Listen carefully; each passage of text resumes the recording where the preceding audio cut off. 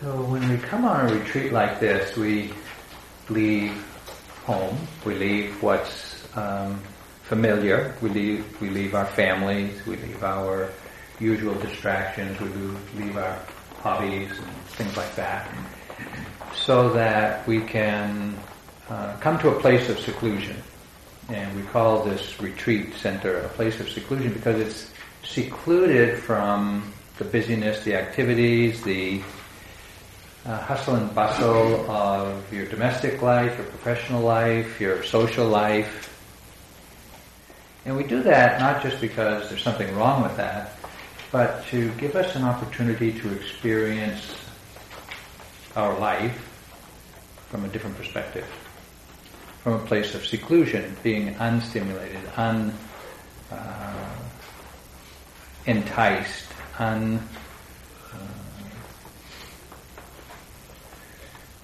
impacted by the onslaught of activity and noise and opportunities that our life is full of.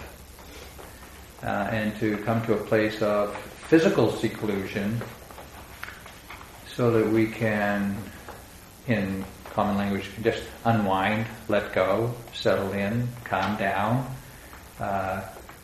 get grounded, wake up, chill, however you want to think about it. It's just stepping out of the stream of activity that is our life.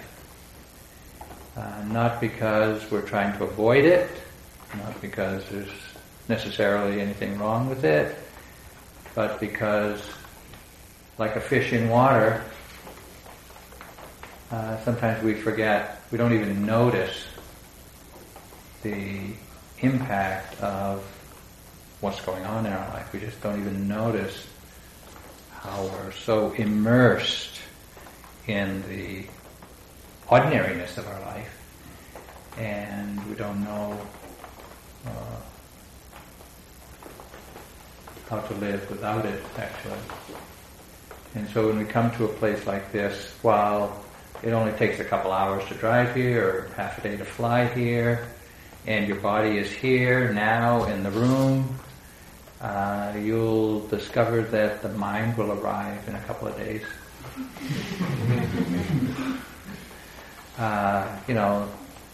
A lot of our mind is entangled in the to-do list that we left at work and relationships that we left at home, and a lot of our mind's activity, first day or two, can be fully preoccupied with life away from here.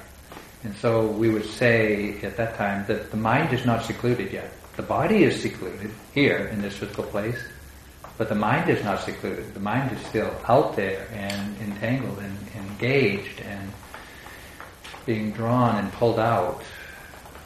And so it takes a while for the mind to become secluded also, meaning the mind comes home. We come into our mind. We become attuned to our mind here in this present moment. So just as a cautionary suggestion, just know that it takes a while. It just takes a while. You just can't start the first day of a retreat like you left the last day of your last retreat. You just can't, and it takes time. So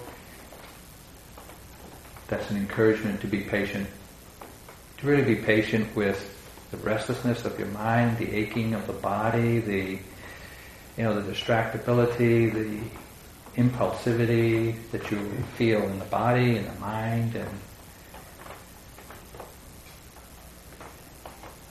you'll get here. You'll get here eventually, and it's not by forcing yourself, it's not by gritting your teeth or anything, it's just by relaxing. This in this time and place you have full permission to relax.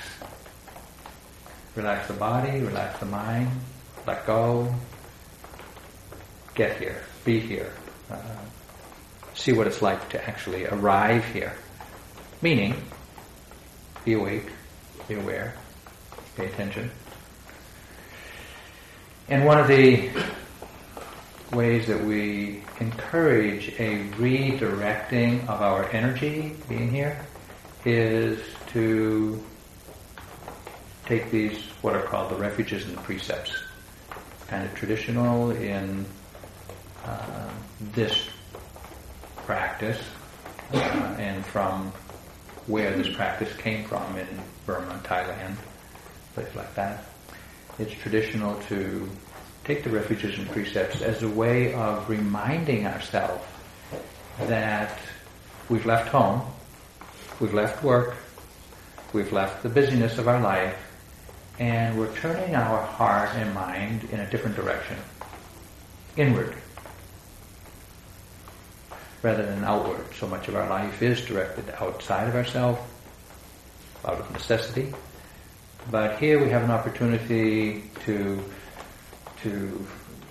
come into ourselves. And we do that by taking the refuges and precepts. And even though we come from many different, we all have our own homes and jobs, and we live all around the country, and we come here for a common purpose, to wake up, to become aware, to come into ourselves, to come home to ourselves. And it takes some support. It takes a lot of support. We support each other. We come here together so that we have the support of each other. And it takes a few days to kind of acknowledge that we're a group, and to feel safe in this group, to really, even though you don't know each other, you'll see within a few days you'll know each other.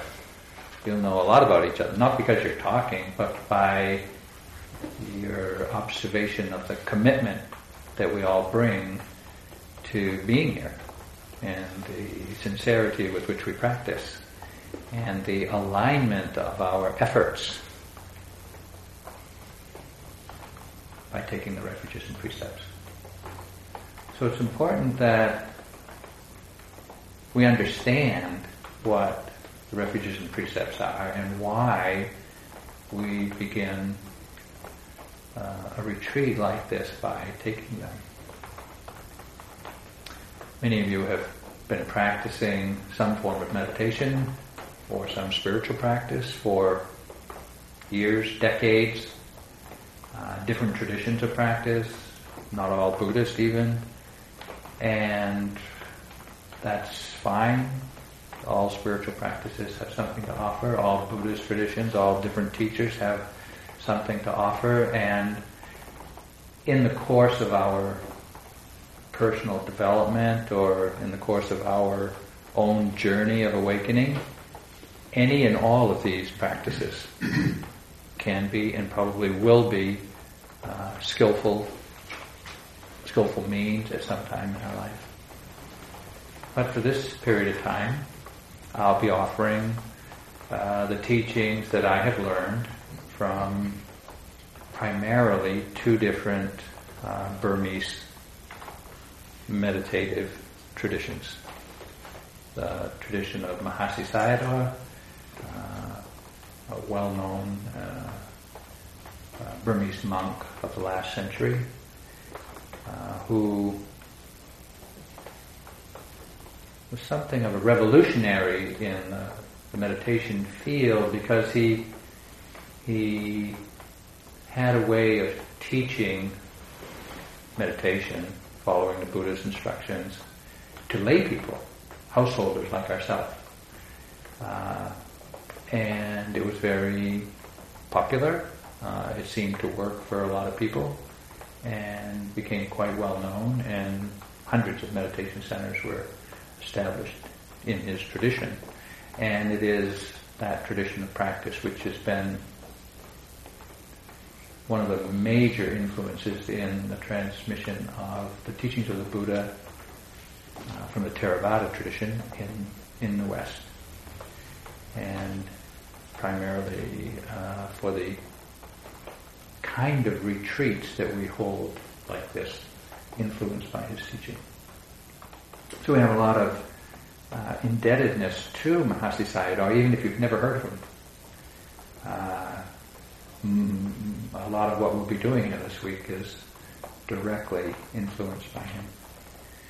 And then the other meditative Burmese teacher and teachings that I'll be sharing is from Sayadaw U Tejaniya, who is a contemporary Buddhist monk in Burma, who teaches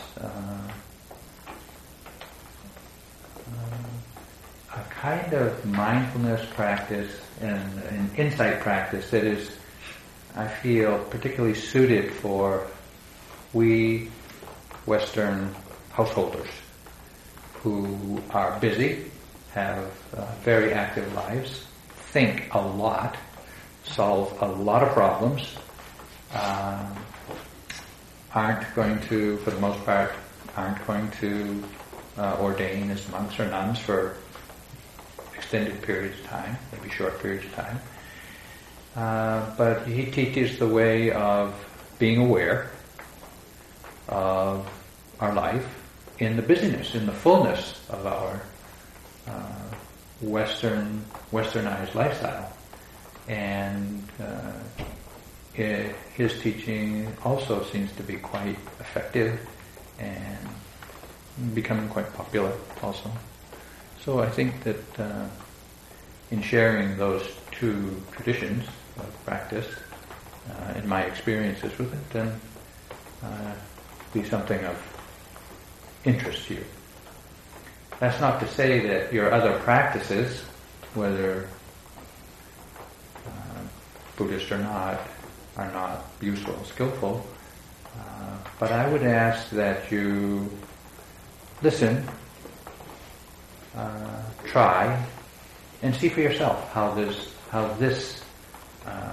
these traditions of practice work for you, just so that you can have an experience and your own empirical evidence of how it works for you, and then you can decide for yourself whether to integrate it into something you do in your life or not. It's not primarily about reading.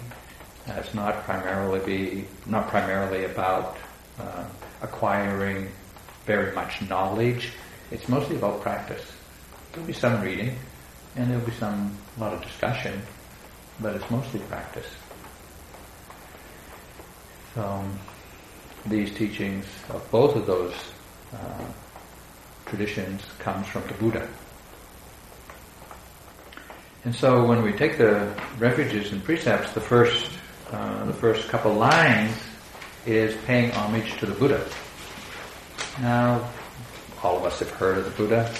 Some of us may know something about the Buddha, or we may not know anything about the Buddha. But what we acknowledge in this short homage phrase here, homage to the Blessed One, the Perfected One, the Fully Enlightened One, it's to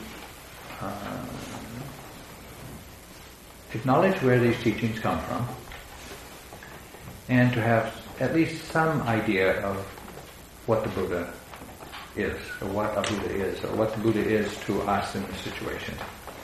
Of course, the Buddha was a human being, like us, not some heavenly being or some supernatural being. He was a human being who woke up to the fullness of what it means to be a human being, to be alive, and to suffer, and to realize or to come to understand the end of suffering. Suffering's a big word. And I know when I first started practice, I was young, I was 25, and when I heard the word suffering, I didn't know what they were talking about, because I didn't suffer.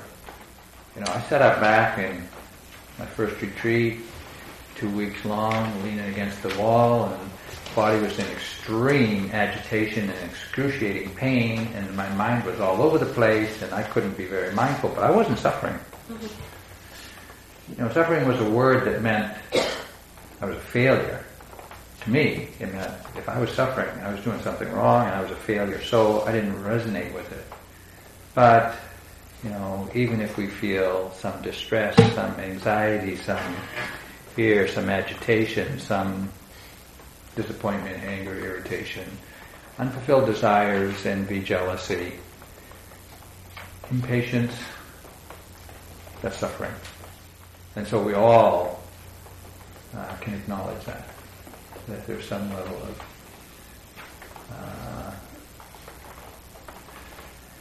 distress in our lives.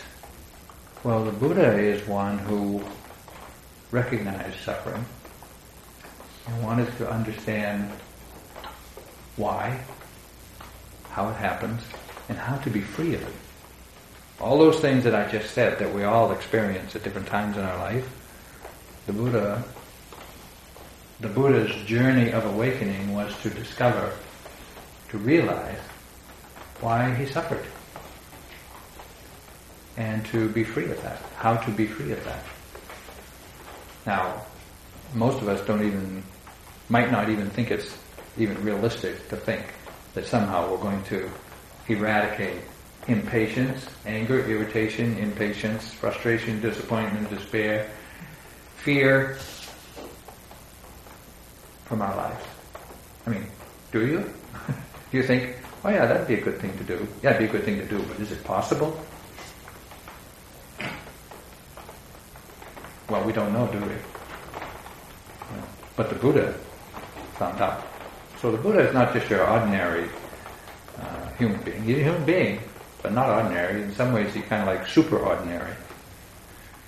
So when we come to a retreat like this, and we know we're going to be hearing the teachings of the Buddha, as best as I can convey them and point to those teachings, please understand, it's not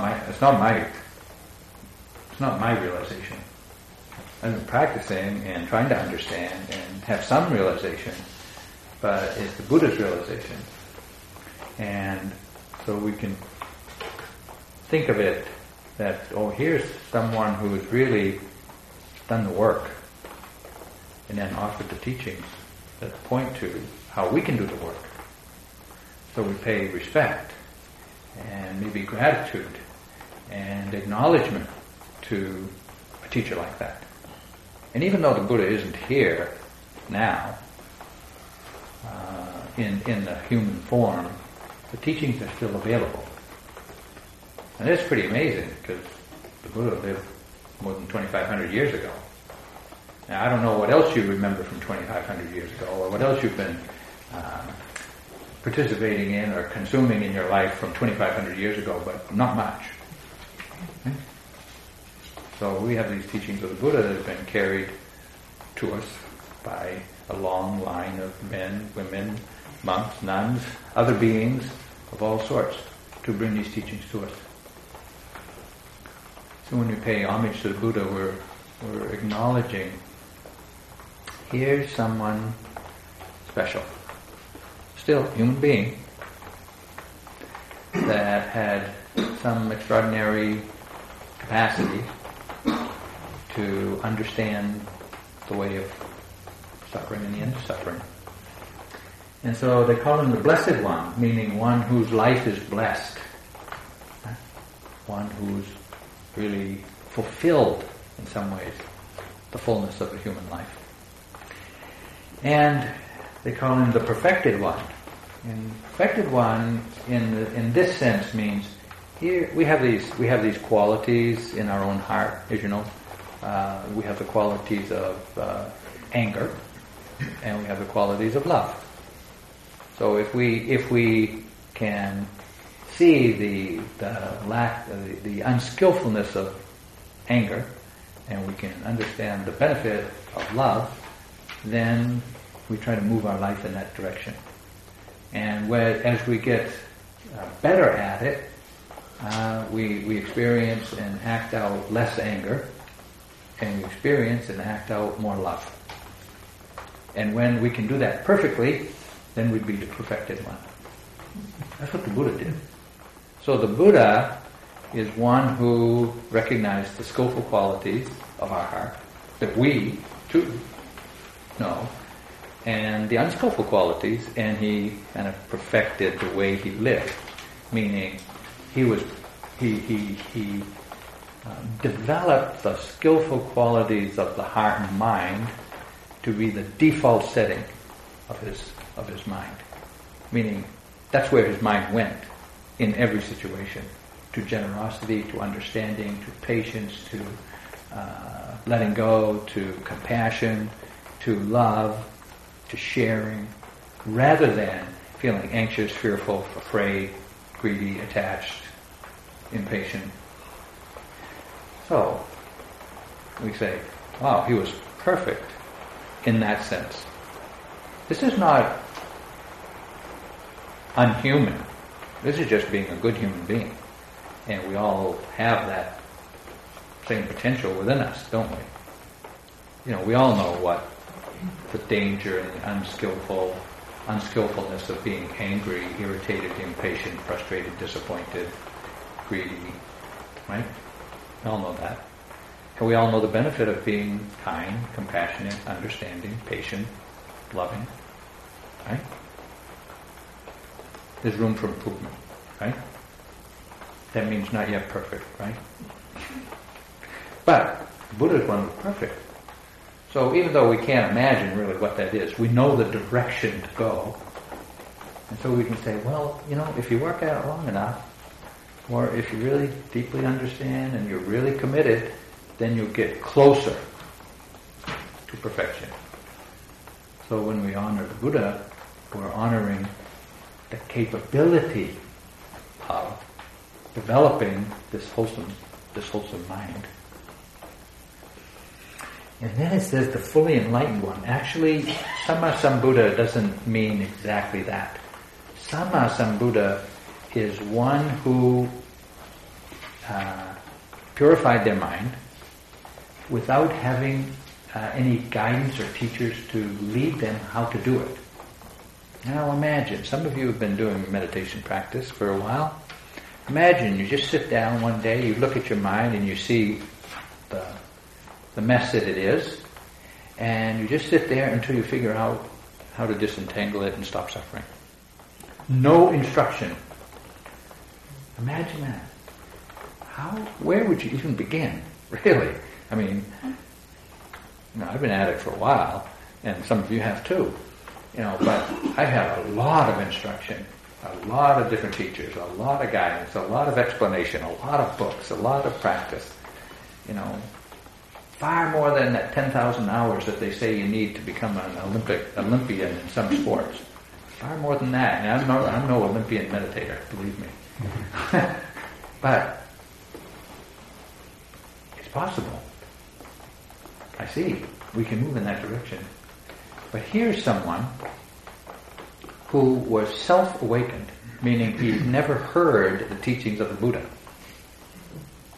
And he found the truth, or realized the truth on his own. That's what makes him a Buddha, not just an ordinary, fully enlightened being, whatever that is, but someone who's able to train the mind to realize for themselves. So this makes the Buddha even more than supernormal, superhuman, but still human. So when we pay homage to the Buddha, we're paying homage to the teacher that can offer us this guidance, even the potential, even the point to the possibility that we can also cultivate the skillful qualities of our heart and mind, grow in understanding, and disentangle our heart and mind from suffering. So I'm more than happy to say thank you very much to the Buddha. You know, pay homage to the Buddha. It's like I really appreciate, have a lot of gratitude for, and even though I can't fully recognize all the qualities of the Buddha, I have some glimpse of how far I have to go.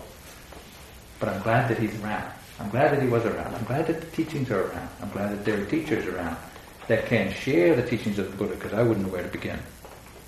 Really, I just wouldn't know. Okay? So that's what we're doing when we chant the homage to the Buddha. We're saying, wow, cool, thanks a lot. Saved me a few hundred lifetimes. Okay, thank you.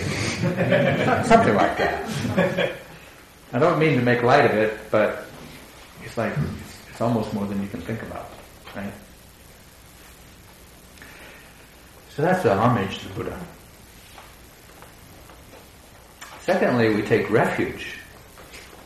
What's called taking refuge in the Buddha, the Dharma, and the Sangha.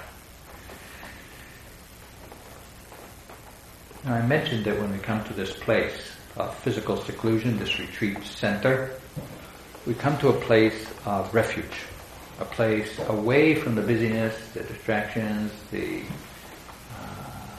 fear and anxiety and stress that we experience in our life, and we come to a physical place of safety. We could say this place is a refuge. Refuge for feeling safe, feeling at ease, feeling comfortable, not feeling like we have to be on guard or hyper-vigilant all the time. We can relax and feel safe about that. So when we come here, we get the opportunity to feel, eventually to feel safe. And we feel safe when we can learn to be here. And what's that mean, really, to be here? The body's here, as I said, but the mind's not here yet. And to take refuge in the Buddha means to find a place of safety, to understand that the Buddha offers a sense of safety to us, the actual Buddha 2,500 years ago, offering teachings that can offer a way of understanding our life where we'll feel safe. Of course, the Buddha's not here to kind of protect us from whatever threats or dangers we might feel or sense or anticipate or fear. And in our lives, we have acquired a lot of skills, a lot of material goods, a lot of resources to try to feel safe in our life. We take refuge in our career. We take refuge in our home. We take refuge in our family. We take refuge in our credit card balance or credit limit. We take refuge in our car. We take refuge in our, I was going to say political leaders, but I don't want to go there. Some political leaders. Just in case. And we do. We look to these experiences, to these things, to these ways of being in the world for a sense of safety, don't we? If you didn't have a job, you didn't have a car, you didn't have a family, you didn't have a home, it'd be hard to feel safe, right? That's what we take refuge in. We feel safe there. We feel, somewhat safe. And for all that we've acquired, we do pretty good. And yet, we still feel anxious. We still feel fearful at times. We still feel threatened. We sometimes feel that with all that, we still are hyper-vigilant in our life. Because there are some places in the heart, some places in the mind that money, others, relationships, homes, cars, jobs can't offer a sense of safety.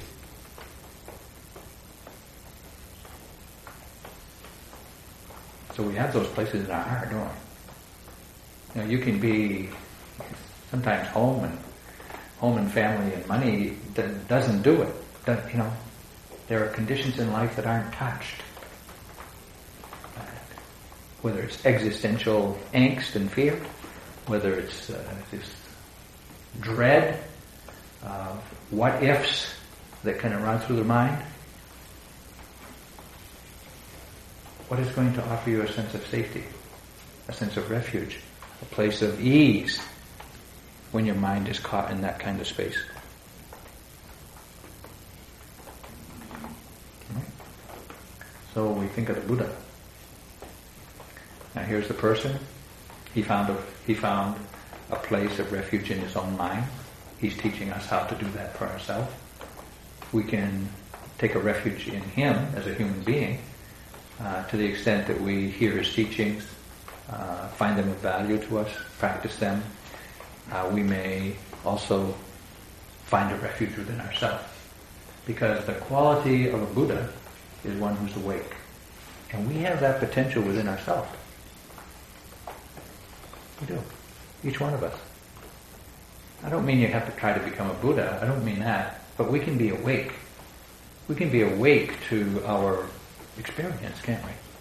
We can be awake to our fears. We can be awake to our anxiety. We can be awake to our sense of security. We can be awake to our love. We can be awake to our companions. We can be awake, meaning we can acknowledge, we can be aware, we can feel connected to. And this wakefulness can become a refuge. Even, I don't just mean when we're awake to love and peace and a sense of abundance. I mean, even when we are in, what might normally be threatening, fearful, dangerous situations, we can have a sense of wakefulness and feel quite at ease with that. Because we have this potential within ourselves to be awake. But we don't always take that, do we? Sometimes what we experience in our own heart doesn't feel safe. So when we take refuge in the Buddha, we're saying something like, I aspire to be able to find a refuge in my own heart. Even if I can't yet, I'm aspiring to. So taking refuge in the Buddha doesn't mean, I feel totally safe. There. Okay. Let it come, whatever it is. No, we're not saying that. We're just saying, I know there's this place in my heart, like the Buddha realized. And even though I may not be there yet, I aspire to find that place. I aspire to be able to be at ease and feel safe with everything that arises in my heart. Everything. That's quite an aspiration, isn't it? Imagine, no matter what arises in your heart and mind, you feel safe. You feel at ease. You feel grounded. You feel responsive.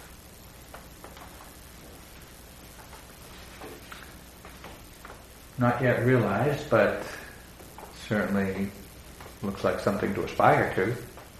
So when we take refuge in the Buddha, that's what we're doing. We're taking refuge in the potential within our own heart to find a place of ease and refuge at all times. This is not a weekend endeavor.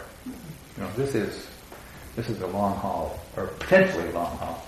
But even if we get a taste of it, what the potential is in our own heart to bear with the difficulties, the challenges, the pain, the suffering of life, and we get a taste of that, that's enough. That encourages us to continue. The other thing about the Buddha to remember is that after his awakening to the truth of suffering, the cause of suffering, and the end of suffering, he considered what to do. He was 35. He'd been kind of torturing himself for 6 years of severe practices. Finally woke up to the truth. And he considered what to do with his life, the rest of his life. And he thought about just kind of retiring to the Himalayas over there, and then he just kind of living out the rest of his life in kind of bliss. The bliss of not suffering. But he was prevailed upon by some other beings, to share what he had learned. And so he looked around the world, with the power of his mind, he looked around the world and he saw how much people were suffering. And how much, if they could understand what he was saying, or what he had realized, how much they would stop suffering. So it was out of compassion for the suffering of others that the Buddha decided to teach. Thank you very much. Because if he didn't teach, he can do his own work, he can free his own heart and mind, he can be free of suffering, but if he doesn't teach, it doesn't help us. So when we take refuge in the Buddha, we take refuge in his compassion, knowing that his teaching is an act of compassion for us. Okay. Now sometimes in the course of our practice, we come, we hear the instructions, we sit down, we practice, and we find all kinds of pain and suffering. And we think, this meditation is causing me all this distress, all this pain, all this suffering. Why should I do that?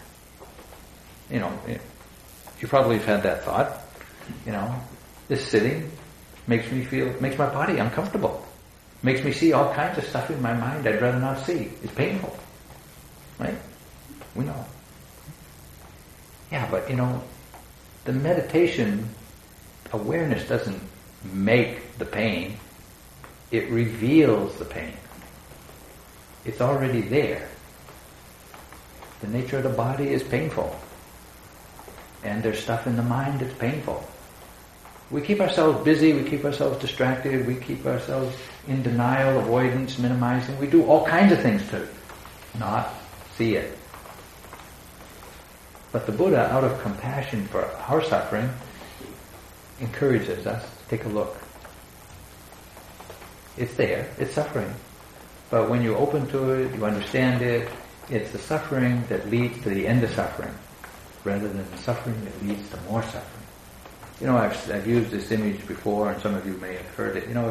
If I asked you to squeeze your hand into a fist, and keep squeezing, and you squeeze, after 3 or 4 minutes, it starts to feel like a rock, feels crampy and hard and achy, and after 5 minutes, it's kind of numb, and after 8 minutes, you don't feel anything. Your hand is still just grasped tightly, but you don't feel anything. And if you walked around like that till the end of the retreat, and then at the last day of the retreat, I said, "Hey, what are you holding on to?" You say, I don't know. And you tried to open your fist to release what you're holding on to. Ooh. As soon as you try to let go, all that numbness, all that pain, all that ache comes back, doesn't it? You start to be aware, oh my God, I can't open my hand, it's so cramped, it's so achy, it's so numb, but gradually, if you can endure that and you keep trying, gradually you can open your fist. Right? It's very painful to do that. But actually, after you open your fist and your hand is open and free and flexible, no more pain. Right?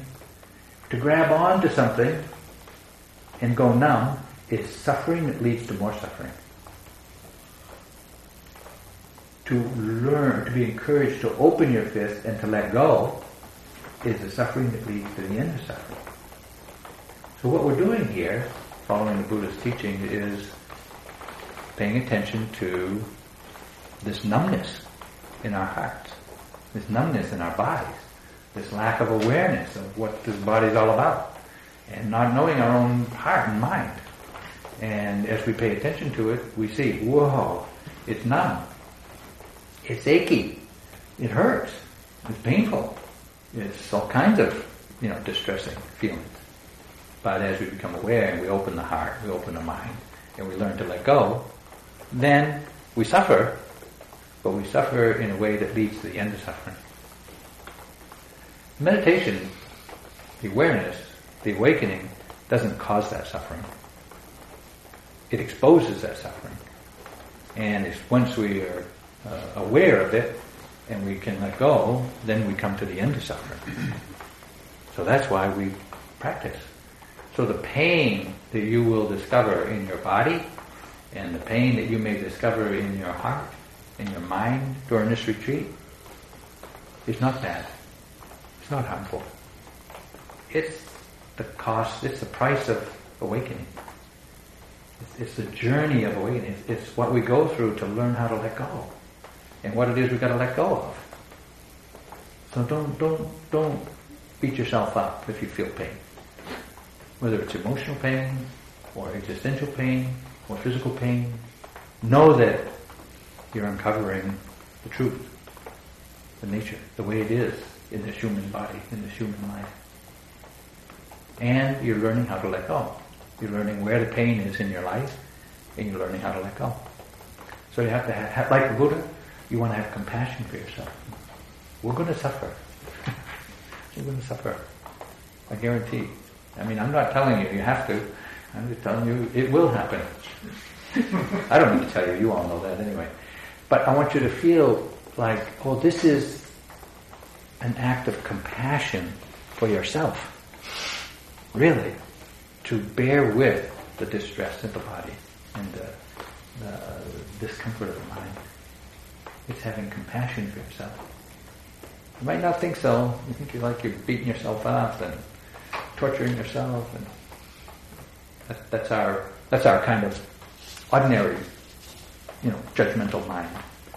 But I want to offer this alternative view of the pain that we experience in meditation, because with that understanding, we can be encouraged, we can be inspired, we can bear with, knowing that it's a useful thing. It's a beneficial way of releasing the grip of the mind that causes suffering.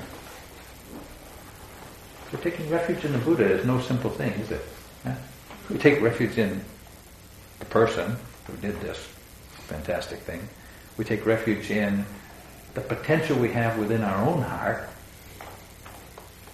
not yet realized, but aspiring to. And we take refuge in the compassion of the Buddha and have compassion for ourselves.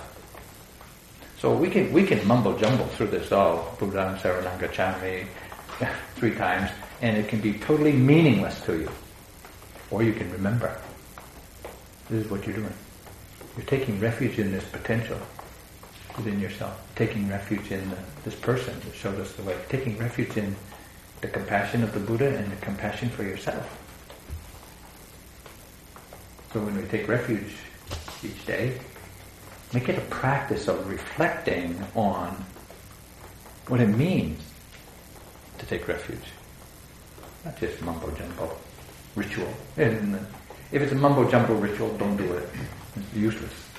It just puts you to sleep. But you can use it as a reflective awakening. Useful. Then, secondly, we take refuge in the Dhamma. Well, the Dhamma has also several meanings it's important to understand. Like I said, we take refuge in TV, Twitter. No, nobody takes refuge in Twitter anymore. YouTube, maybe, whatever. So we take refuge in all kinds of things for distraction, for guidance. You go through the checkout line at the grocery store, and there's all kinds of, people offering you advice on those magazines and newspapers and stuff like that. Would you take refuge in what they have to say? We do, don't we? We take refuge in Oprah, we take refuge in Obama, we take refuge in all kinds of commentaries and spinmeisters. Well, the Dharma is another opportunity. If you hear the Dharma, you might want to take refuge in the Dharma. The Dharma is what the Buddha taught. Buddha didn't teach Buddhism. The Buddha taught the Dharma. The Dharma is the way things are. The way things are. This is the way it is. Okay. So you point to, this is the way it is. That's the Dharma. And so the Buddha's teachings is the Dharma. So not only is the way it is the Dharma, but the Buddha's teachings is the Dharma. So when you take refuge in the Dharma, what is it that we're actually taking refuge in? Well, as much as I can offer you instructions, guidance, explanations, answers to your questions, hopefully I'll be representing the teachings of the Buddha as best as I know them for myself. So hopefully you can take refuge in that. You might express that. You might feel some doubt. You might be hesitant. You might think that's counterintuitive, and that's understandable. But when you take refuge in the Dhamma, again, it's an aspiration. I aspire to be able to hear the teachings of the Buddha as a place of refuge, pointing to a place of refuge. Oh, okay. Well, I don't know yet whether all the teachings of the Buddha really are that good, but I'm aspiring to do that.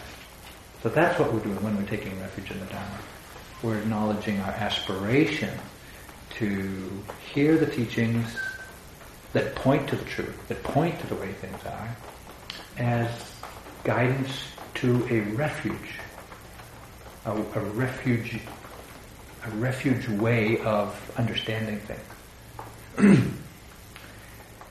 So what that means is when we take refuge in the Dharma, when we take refuge in the way things are, well, we've been sitting here for an hour and 20 minutes. So now you're having some experience in the body, right? The body feels like this, and the mind feels like that, and you're a little tired, and you had to drive all day to get here, and you're kind of like bored, maybe ready to go to sleep, and maybe you got to go to the bathroom, Everything you experience is the Dharma. It's the way it is. Can you take a refuge in that? I cannot. It's like it's too boring. It's too achy, and my mind is too restless, and I forgot to make a phone call, and all kinds of things go through our mind that don't let us find a sense of safety and ease in the present experience. So every moment's experience is a Dhamma. That's the way it is. So taking refuge in the Dhamma means, while I'm aspiring to learn how to feel safe and at ease in every moment's experience. Not there yet. Right? So it's an aspiration. Taking refuge is an aspiration. We're not saying, as a matter of fact, I take refuge in the Dharma. Really? Well, some Dhammas, some experiences I can feel safe, at ease, allowing, willing to be there. There's a lot of experience that kind of like, I'd rather not. Right? So taking refuge is really an articulation of our aspiration rather than an acknowledgement of a done deal, a known fact. So in some ways this is a practice, isn't it? It's like, well, I'm aspiring. I'm reminding myself I am aspiring to be able to feel safe with everything I experience. Luckily, you won't have to read any news for a week. So maybe you will be able to feel a little safer by the end of the week. Okay?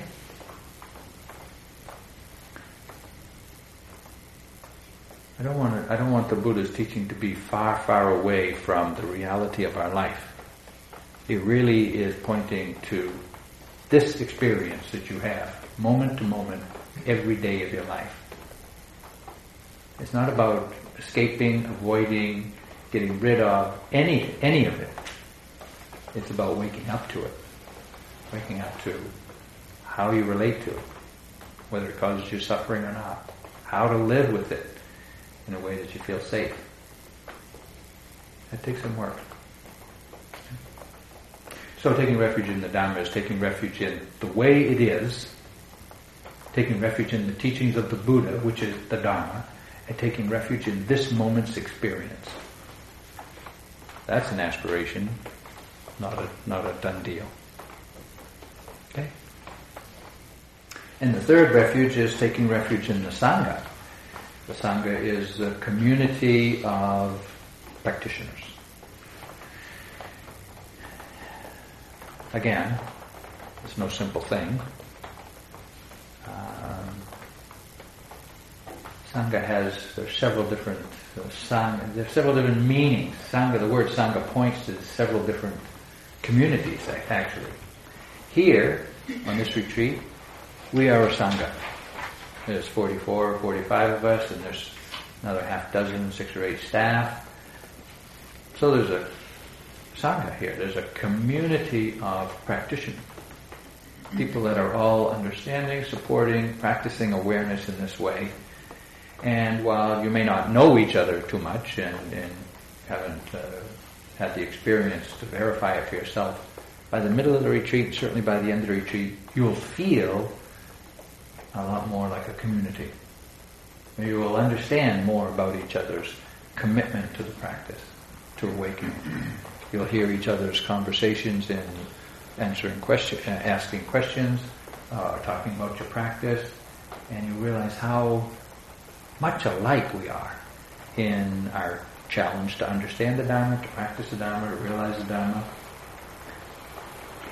And we grow in connection just by sharing our life with one another. This is a Sangha. But I will be conveying and sharing the teachings that I've heard from a larger Sangha, the monastics that I have practiced with and other teachers that I've practiced with, and bringing them and their teachings and their experience and their faith and their energy and their compassion into the room, into our practice too. So our Sangha actually grows to include all the teachers that you've had, all of the teachers that have brought the teachings of the Buddha to us over the last 2,500 years. That's a lot of people. That's a lot of commentary. That's a lot of commitment. We are part of a huge community that's supporting our awakening. When I was a monk in Burma, I was in a monastery where in the morning they'd ring the bell for breakfast, or they'd ring the gong for breakfast, and breakfast was up a hill and around a corner, around a big meditation hall up there. And I would get in the line of monks, the eldest monks going first, those who've been a monk the longest, 50 years, 60 years, they're old, 70 years old, 80 years old. And they go first, and then those who had been a monk for 30 years, 20 years, 10 years, they would go in front of me. And then when they called those monks who'd been a monk for 2 years, then I could go. And I would get in the line, and I'd start going up the hill to the dining room, and I'd look ahead, and I'd see this long line of monks just going up the hill, around the corner, out of sight. And I would think, somewhere up there at the head of the line is the Buddha. 2,500 years ago. That line of monks hasn't stopped for more than 2,500 years. And the Buddha said, this is what I see, this is how I understand suffering and the end of suffering, and this is how to realize it for yourself. And the person next to him said, okay, heard, practiced, realized, and said to the next person in the line, this is how I see it. If you see it this way, you too can stop suffering. And that teaching has been handed down from the Buddha through monks and through nuns and through lay people to come to us. Unbroken chains. That's a big community. Hundreds of thousands, millions of people every day doing this practice. We're not alone. We might be 45 of us, 50 of us here. You might think that, we're alone, you're alone. You're not alone. You're never alone when you practice. Tens of thousands of people are practicing with you. I have now I have this insight timer. You have this insight timer on your phone? press the thing, you do your 45 minutes, it ends, and you look at the thing, it says, you have just meditated with 7,843 people. That means that number of people were using that app at that time. There's a lot of people that don't even have a phone, let alone an app. And they're doing the same thing. So you just multiply it by 100 or so, and you're probably more accurate. A lot of people, right? Well, how can't we feel like, okay, I'm in the right place, at the right time, doing the right thing, if there's another 100,000 people doing the same thing with me? It's a great support. It's a great sense of refuge, a great sense of, I can feel safe in this group. I can feel at ease. I can feel like what I'm doing is worthwhile and appreciated, and if it's beneficial for them, it's beneficial for me. There will be times, though, you'll be in this hall, you'll be sitting, and your eyes will be closed, and you won't remember any of those people. You'll be all alone with your suffering, and your mind is going not safe. That's when you want to remember. I take refuge in the Sangha. If you can't do the practice for yourself, because it's so hard sometimes, it's hard. Do it for everybody else. Let that be your motivation. Like the Buddha. I can't bear this stuff. But for you, I'll bear it. If it's going to help support you, you look around and there's other people sitting there. They're all meditating to support you. When you get to the place where you say, I gotta get up, I gotta get out of here. Yeah. And you see, everybody else is just sitting quietly like a little Buddha. Okay, I guess I will too. In that way, we support each other. Just having a community. That's what it means to take refuge in the Sangha. Feel supported by each other. And to offer support to each other. And it's not just those that you see, but it's 2,500 years of support. But there'll be times when you forget. That's why we take refuge. That's why we acknowledge our aspiration to be able to feel the support. To be able to acknowledge it. It's not always going to be there, but if we practice, and when we chant in the mornings, if you remember, this is what I'm doing. I'm aspiring to remember. Yes. There's a lot of support for what we're doing. So this is what it means to pay homage to the Buddha, to take refuge in the Buddha, to take refuge in the Dhamma, to take refuge in the Sangha. And you can see how full the reflection is, even though you just mumble jumble for 30 seconds. Right?